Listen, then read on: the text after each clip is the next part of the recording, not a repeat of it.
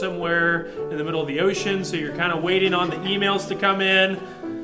This year I was a little bit more on top of it, but a couple years ago I ordered a package and I was a little bit late to get to my Christmas shopping, but I saw something I thought that one of my family members would like, so I ordered the package, and it was supposed to arrive right before I left for this trip. And I can remember I needed it to arrive the day before I left. And I was at the house that morning, and 8 a.m. came, and I woke up and looked outside, and there was no package. We got to noon, I looked outside, there was no package. We got to dinner time, and there was no package. And it said on Amazon, supposed to be delivered by 10 p.m. So I waited up until 10 p.m. just hoping that it would arrive.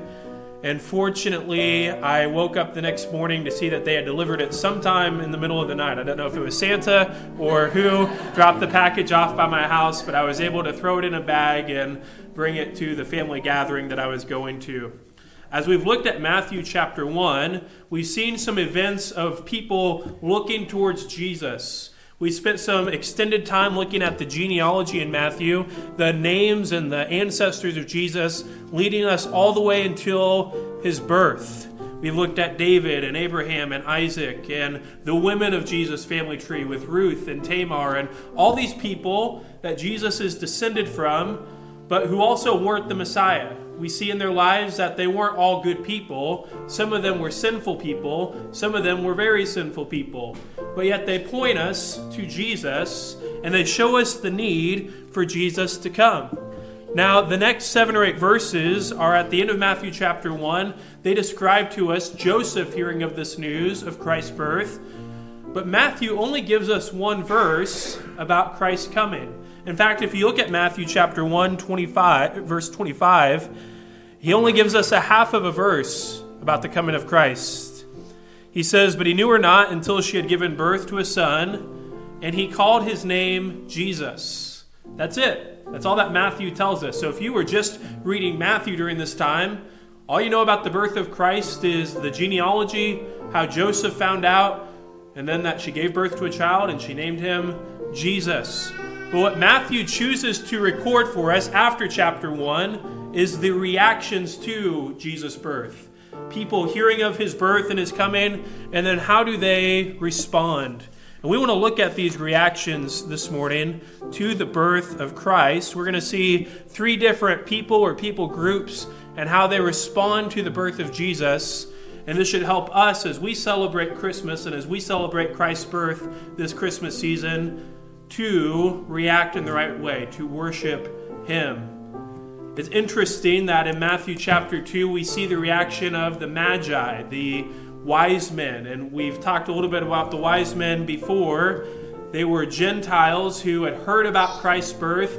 And there's a couple of misconceptions about the wise men that we need to be aware of. You'll notice this morning we didn't sing the song, "We Three Kings." And there's a reason for that. And I won't go off on a soapbox or anything this morning. But they probably weren't kings. There probably wasn't just 3 of them. And they probably weren't from the Orient. And so there's a lot of things in that song that might be a little bit thrown off if you were to just take your history from that. But these were Gentiles. They were Magi. And we'll talk about what that means in a moment. And they do come to worship Jesus. In chapter 2, verse 2, they ask, "Where is he who has been born King of the Jews? For we saw his star when it rose, and we have come to worship him." It's interesting that the Magi come onto the scene and they want to worship Jesus even while the nation of Israel is not worshiping him. While the Gentiles are paying attention to the birth of Christ, we do not find when he is born celebrations or a triumphal entry or parties. Instead, it's almost overlooked. By the way, Jesus was born in Matthew chapter 1. That's all he says about it for that chapter. So let's look this morning. Our goal is to worship Jesus, the long-awaited Messiah as King.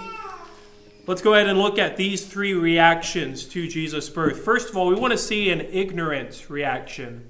An ignorant reaction. And we'll see this in verses 1 through 6 of chapter 2. If you look at verse 1 with me, it says, "Now after Jesus was born in Bethlehem of Judea in the days of Jerusalem, or in the days of Herod the king, behold, wise men from the east came to Jerusalem." So verse 1 sets up the stage for us to understand the events that happen in chapter 2. It introduces us to three main components that we need to understand. First of all, that Jesus was born in Bethlehem. Now, if you know about Christmas, you obviously know about Bethlehem. If you were a Jewish person before this point in history, you probably wouldn't know much about Bethlehem because it was pretty insignificant. In fact, some of you know I was taking a Hebrew class this year. Bethlehem, literally translated in Hebrew, means house of bread. And when I was translating Ruth, I kept coming across Bethlehem, and I would translate it house of bread. My professor said, well, you can just say Bethlehem for that. You don't need to say house of bread. But I didn't even pay attention to the fact that it was an actual city. It's not very well known. It's about 5 to 6 miles from Jerusalem. So it's kind of that city that nobody pays attention to, because you can just, why go to Bethlehem if you can just go to Jerusalem and do everything that you need to do? But there's two biblical facts that we need to understand about Bethlehem. First of all, it's a city that David was born in. So have you ever been to somebody's hometown? Like the hometown that I'm from in Danville, we've got it all across the streets that Dick Van Dyke was born there. And he's just the guy that we all appreciate and love because he was born in Danville. Now, he didn't stay in Danville, and if you've been to that town, you know why. But he did grow up there, and every now and then he'll come back and make an appearance. Bethlehem was known as David's hometown, as the place where he was born. It's also mentioned in Micah chapter 5 as the place where the Messiah would be born. So it's significant for those two reasons. The second piece of background information we get is about Herod the king. Now, he's mentioned here, and if you've read the New Testament, the name Herod should sound familiar. They were an important family during this time. He was the ruler of that area. Herod the king here is known as Herod the Great. He was a great leader. He was given power by Rome, but he was known for being oppressive and paranoid. He had 10 wives, and he had many sons, but he had many of them put to death because he was afraid that they were going to try to take the throne. Every time one of his sons would start to get old enough, he would get worried that his son was going to take power from him, so he would put him to death. In fact, if you've heard of Caesar Augustus, who was the emperor of Rome during this time, he once said that it was better to be Herod's pig than one of Herod's sons, because if you're one of his sons, he would probably kill you. So he was not a nice guy, if you know from history. But he was a gifted politician, warrior, speaker, and builder. He was known for his dominant power there in Judea.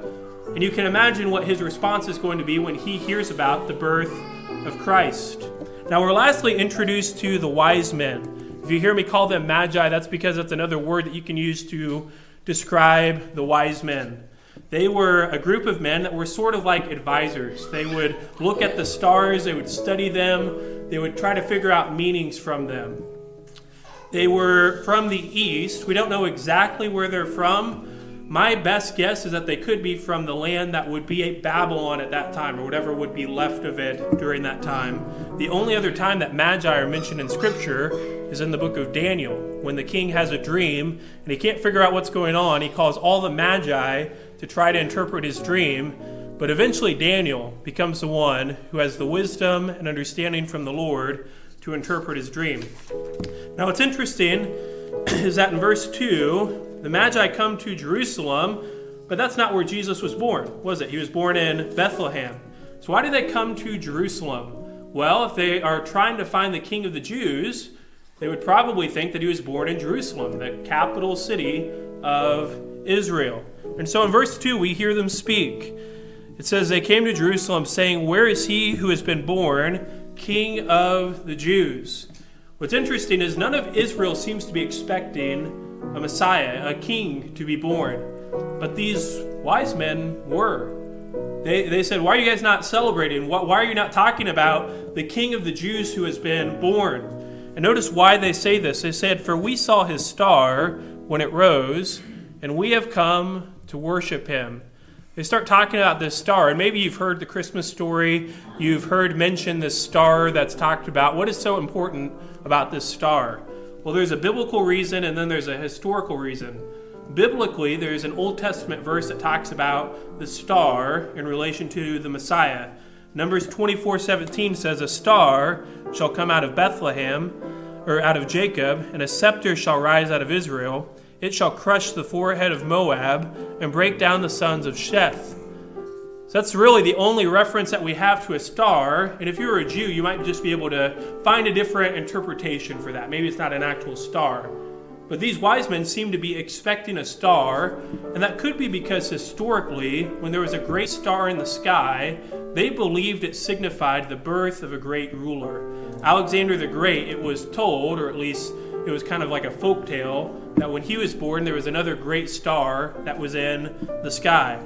So these wise men were paying attention to the star, and they follow it to Jerusalem. And notice the reaction to this news. In verse 3, when Herod the king heard this, he was troubled. That word means disturbed. He was upset. Now, why was Herod upset? Well, like I said, he was paranoid. He was worried. He wants to be in charge. He wants to be the king. He doesn't want anyone questioning his authority. And now all of a sudden you hear about this king of the Jews being born. Herod says, wait a minute, I'm the king of the Jews. I'm the one who's in charge. And we know if Herod's willing to kill his sons, he's probably willing to kill this guy as well. But it's not just Herod that was disturbed. It says in all of Jerusalem with him. Now, why were the Jews upset? Well, this could just be referring to their leadership, the people that were in the city, and they were probably disturbed because Herod was disturbed. They knew if he was upset, he was probably going to take it out on them. Have you ever been around someone where if they're having a bad day, everybody's having a bad day because they're upset about something? All of Jerusalem was upset because they knew this wouldn't sit well with Herod. And so in verse 4, Herod decides to take matters into his own hands. He gets down to business. It says, and assembling all the chief priests and scribes of the people, he inquired of them where the Christ was to be born. So he says, you know what? I'm going to gather all these people who should know what these magi are talking about. They gather two groups, the chief priests and the scribes. The priests would teach the law. They would obey the law. They would make sacrifices. The scribes were known for writing down the law of God, but they would also do some teaching as well. So Herod says, you know what? If anybody's going to know where the Messiah is going to be born, it would be these two groups of people. So in verse 5, they start explaining to him what the Magi are talking about. It says, they told him, in Bethlehem of Judea, for so it is written by the prophet, and you, O Bethlehem, in the land of Judea, who are by no means least among the rulers of Judah, for from you shall come a ruler who will shepherd the people of Israel. So the Jews' problem is not that they did not know Scripture. They knew Scripture very well. When they hear about the Messiah, the King of the Jews, they said, well, yeah, it's in Micah. Micah chapter 5 is this reference to Bethlehem and the Messiah being born there. But if you compare these two passages of Micah chapter 5 and Matthew chapter 2, you're going to notice a big difference. In Micah chapter 5, it says, in you, O Bethlehem, in the land of Judah, who are least among the tribes of Israel. Here it says, who are by no means least. And so Matthew, as he's quoting Micah, he's emphasizing now that Christ has come. Bethlehem's not insignificant. It is very significant because Christ is born in Bethlehem. And so the rulers know this is what they're talking about. This is the Messiah who has been born, who would come to save people from their sins. But yet the Jewish people, while they knew God's word, their problem was not a knowledge of the Bible. They clearly knew what it was saying about the Messiah. They did not want the Messiah. They did not embrace his coming. We don't see them waiting for the Messiah to come, looking at the signs like the Magi were. The Gentile people knew that Christ was born, but his own people, the Jewish people, did not recognize his coming. And if you study the life of Jesus, this is true of the people of Israel. When he is alive, when he lives on earth and he does his ministry, he heals people. And what do they say? Well, you just have that in the power of Satan. He's the reason why you're able to heal people. When he teaches, they reject his teaching. When he dies on the cross, they reject him as well. Instead of worshiping him, they put him to death. When he rises from the dead, they say, well, his disciples must have just stolen the body. That's why he's not in the tomb. the Jewish people do not recognize the ministry of the Messiah, the kingship and the lordship of Jesus. So this morning, as we think about the Christmas story and the Christmas season, don't be like the Jewish people. Don't ignore Christ's coming. Recognize what these wise men already knew, and that is that Christ has been born. And you can know that Christ has been born in Scripture, but have you accepted Him as your Lord and Savior this morning?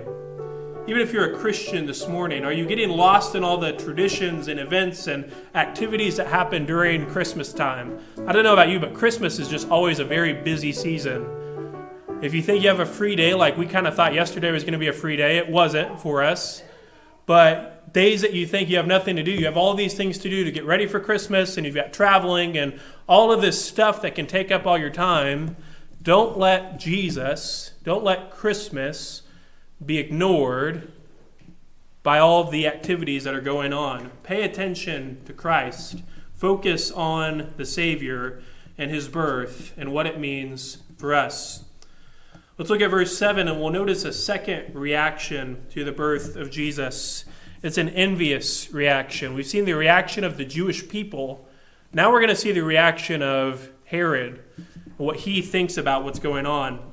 In verse 7 it says, "Then Herod summoned the wise men secretly and ascertained from them what time the star had appeared."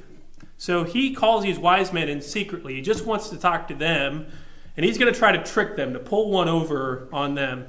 He says, when did you guys see this star rise? He's trying to figure out if Jesus has already been born. And in verse 8, he sends them to Bethlehem. It says, "And he sent them to Bethlehem, saying, 'Go and search diligently for the child, and when you have found him, bring me word, so that I too may come and worship him.'" So he says, I'm going to get these guys to do my job for me. I'm going to have them go to Bethlehem. He might have sent some supplies with them or some resources. He's like, go find Jesus, and when you find him, come back to me so that I can worship him too. He doesn't tell them what he really plans to do, and we know what Herod plans to do because of what he does later. We know from the rest of the story that the wise men don't come back to Herod. They're warned by God to avoid Herod because of his intentions. We see him react in verse 16 of chapter 2. It says, "Then when Herod saw that he'd been tricked by the wise men, he became furious, and he sent and killed all the male children in Bethlehem that in all the region that were 2 years old or under." So Herod's plan all along was to kill the Messiah. Because the wise men didn't tell him where he was, he says, well, you know what? I'm just going to kill all the toddlers, all the children under age 2 that were male. That way I can eliminate or exterminate Jesus. But we know, obviously, that the plan of God would not be thwarted. Earlier in chapter 2, Joseph gets another dream from God and is told to go to Egypt. He's told to take Jesus there to escape from Herod and his plan. Eventually, after Herod dies, they come back to the region, and Jesus lives in Nazareth. What we see here is that Herod could not stop the will of God. He was powerful, he was well known, he was a great politician, warrior, speaker, but he could not stop God's will for Jesus to be born, for Jesus to live, and eventually, yes, for Jesus to die, but at the right time upon a cross for our sins. Herod does not want to earnestly worship Jesus, despite what he says in verse 8. He wanted to kill Jesus. He was envious of Jesus. His heart was filled with envy and jealousy and pride. He's deceptive in his intentions. And let the story of Herod be a lesson for us as well. Not that I think any of us are going to act like Herod, but this guy's so consumed with his own power and his own pride and his own success that he does not realize the significance of Jesus' birth. Unfortunately, sometimes Christmas can be a time of selfishness, not just with gifts and children like we often think, but with time and with family and with money and with goals that we have. Around this time of year, we start thinking about how do we want our lives to be different next year? What things do we want to do? We all go on diets, right? And the gyms fill up because we want to try to be a different person, a better me. We look out for our desires. And why is that? Because we look at the last year and we think things didn't go quite like I wanted it to. But the truth is, without Jesus, we will have no contentment. Without Jesus, the rest of our lives will be spent without hope. So we can worship Jesus this morning and find our contentment and find our rest in Him. Let's notice a final reaction to Christ's birth in verse 9. We'll see a reverent reaction. A reverent reaction. In verse 9 it says, "And after listening to the king, they went on their way. And behold, the star that they had seen when it rose went before them until it came to rest over the place where the child was." So they're following the star, and it comes to rest over Jesus and his house. And upon seeing the house in verse 10, it says, "And when they saw the star, they rejoiced exceedingly with great joy." So they've not even entered the house yet. They just see that it's moving, that it's leading them to the house. And they begin to get excited. They begin to become overwhelmed with joy because they're going to see the Savior. In verse 11, it says, "And going to the house, they saw the child with Mary, his mother, and they fell down and worshipped him." Now, we know the story of Christmas. We know how Christmas goes. And by the way, the wise men came later, probably at least a few months, if not a year after Christ was born. So if you have a nativity scene, you need to put the wise men a couple of feet away from the rest of the nativity scene because of when they came. But imagine being in that room, being Jesus' parents, and you've got this toddler who's just been born, and these wise men who probably were dressed in royal robes, and they had these gifts, and they had a lot of people maybe with them, they come into your house, and instead of talking to you, introducing themselves, instead of looking at the child and saying how cute he is, or whatever else they could do, they immediately fall down and start worshiping your child. Can you imagine that? What that scene must have been like. These people that had high authority and high power fall down immediately when they see Jesus. You probably would think they look a little ridiculous doing that. But yet, they recognize the significance of what is going on with Jesus' birth. They recognize that this is the Messiah. After they worship him, they bring gifts. It says they open their treasures and they offered him gifts, gold, frankincense, and myrrh. And there's a lot said about what these gifts are and what they represent. Some people say that gold is given to him because he's a king, frankincense for his worship, and myrrh because of the cross he would suffer. And I think it's interesting to think of the gifts in this way, but I would encourage you to not get so caught up in what each gift is and what it could mean, but to focus on the fact that they worshiped Jesus and they gave him the best that they had. The things that were the most precious, the things that were costly to him, because they wanted to worship Christ. And by the way, these were people you wouldn't expect to go find Jesus. They weren't Jewish people. They weren't people who lived in the town. They were from a great distance. And yet they're the only ones really in this chapter that understand the significance of what's happening. As we mentioned earlier, they don't tell Herod about Jesus. They are warned in a dream not to in verse 12. Instead, they go on their own way. And we don't hear about what happened to the Magi. Isn't that something you wonder? Where did they go after that? Did they just go back home? Did they ever come back and visit Jesus later? But the truth is, we don't need to know. Maybe it's a question we can ask in heaven. But for our lives right now, we don't need to know what happened to the Magi. They've served their purpose. They point us to the worship of Christ. And so as a response to what Jesus has done for us, as a response to the fact that Christ has been born, will you worship him this morning?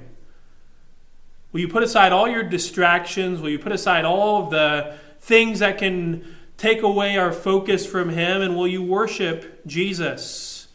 And while you may not have gifts of gold, frankincense, and myrrh, will you make sacrifices for him with your life? Will you devote your life to his service?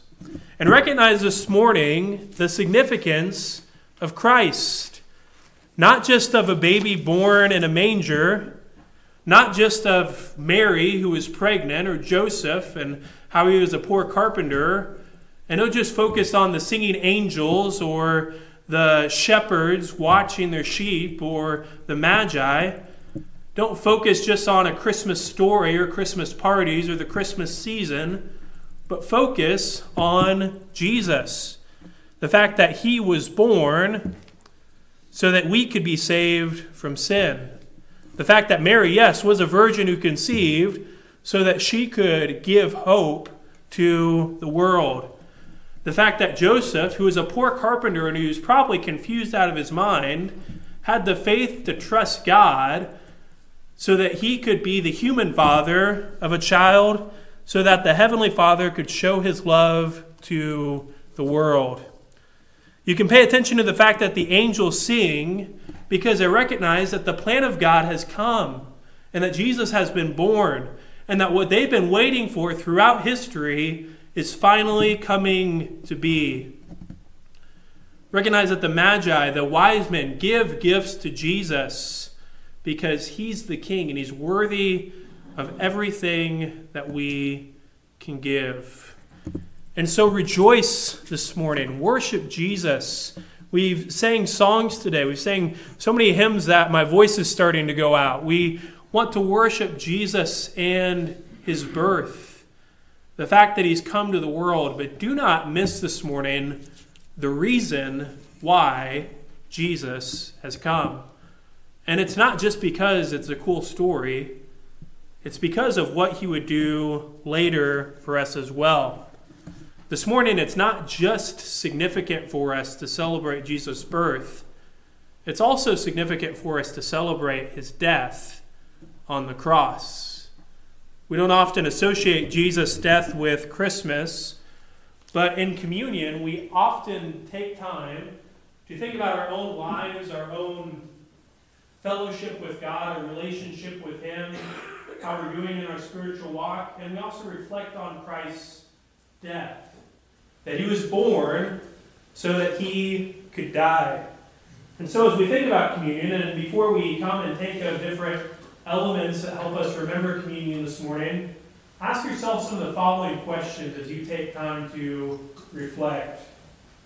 First of all, is your attention focused on Jesus? There's a lot going on. You may be thinking about all the parties you have over the next couple of days and maybe the last minute shopping you have to do. Hopefully that's not true. Or the things that you need to remember to take with you as you're traveling. But take some time and focus on Jesus.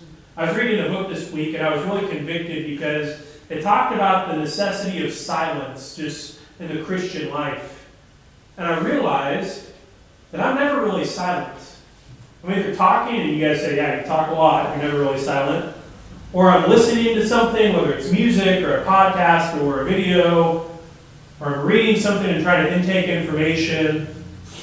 But I don't just take time to be silent. And why don't I like to do that? Because when you're silent, you have to think and reflect. You can take time in silence to pray and to meditate, to reflect on God and who he is.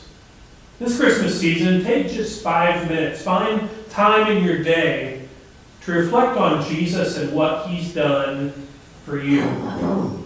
And see how that improves your opinion of him and just the significance of him this Christmas season.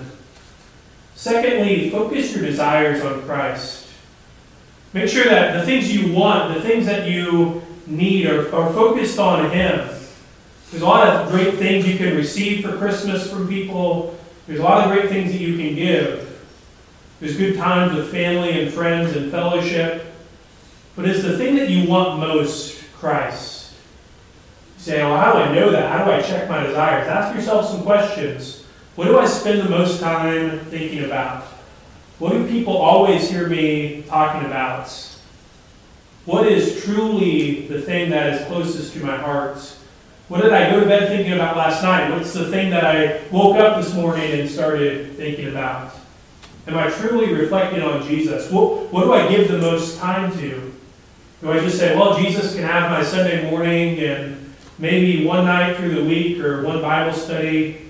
Do you give Jesus time? Do you focus your desires on Him? And finally, will your heart worship Jesus this morning? Will you worship Him, not just through singing and not just through being at church, not just through prayer, but with your life? When people look at you, will they see a heart that wants to worship and serve Christ? Be like the wise men this morning who came from a faraway land, who put away all the distractions, who came at great personal sacrifice and risk to themselves for one reason. They said, we want to worship Jesus.